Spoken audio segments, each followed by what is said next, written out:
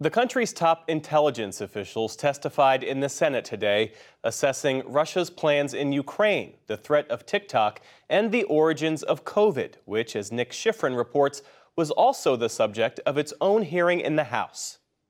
Good morning. I'm going to call this hearing to order. In the Senate Intelligence Committee today, the woman and men who lead the country's intelligence community detailed a world full of threats. Starting with Russia's war in Ukraine, Wagner private military contractors are besieging the eastern city of Bakhmut, the longest and deadliest battle of the war. Ukraine is trying to inflict heavy Russian losses. Those losses are adding up, Director of National Intelligence Avril Haines said today. It will be increasingly challenging for them to sustain even the current level of offensive operations in the coming months, and consequently, they may fully shift to holding and defending the territories they now occupy. Haines said Russian President Vladimir Putin is focused on, quote, more modest military objectives, but warned he could fight a long war. Putin most likely calculates that time works in his favor and that prolonging the war, including with potential pauses in the fighting, may be his best remaining pathway to eventually securing Russia's strategic interests in Ukraine, even if it takes years. Could they use TikTok to control data on millions of users? The hearing also focused on technology companies that answer to the Chinese Communist Party, or CCP, especially the hugely popular video app TikTok. A new bipartisan bill could lead to a complete ban and is supported by the White House. Today, Intelligence Committee Vice Chairman Marco Rubio asked FBI Director Chris Wray about the app's potential threats.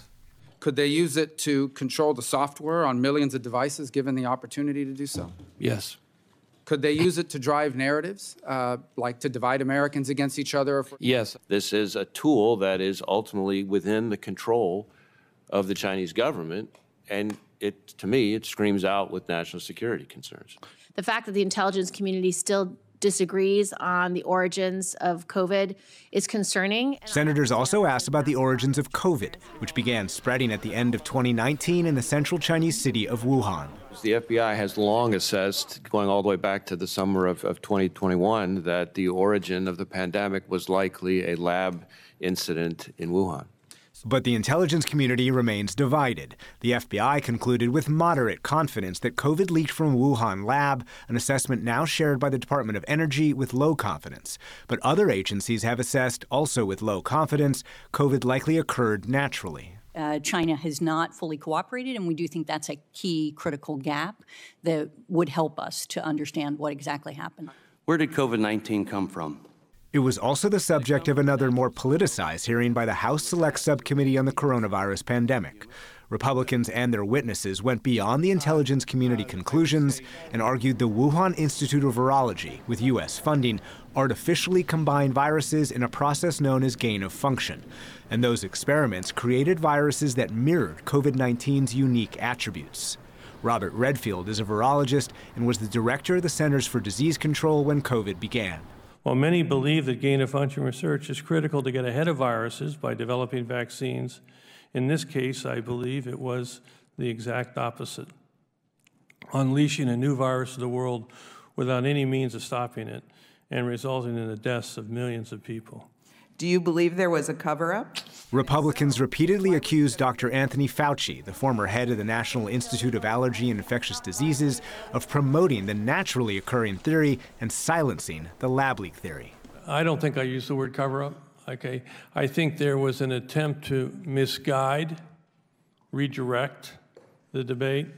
Last night in the New York Times, Dr. Fauci called Republican allegations false and misleading and said he's always kept an open mind about COVID's origins. China has largely stonewalled efforts to investigate independently.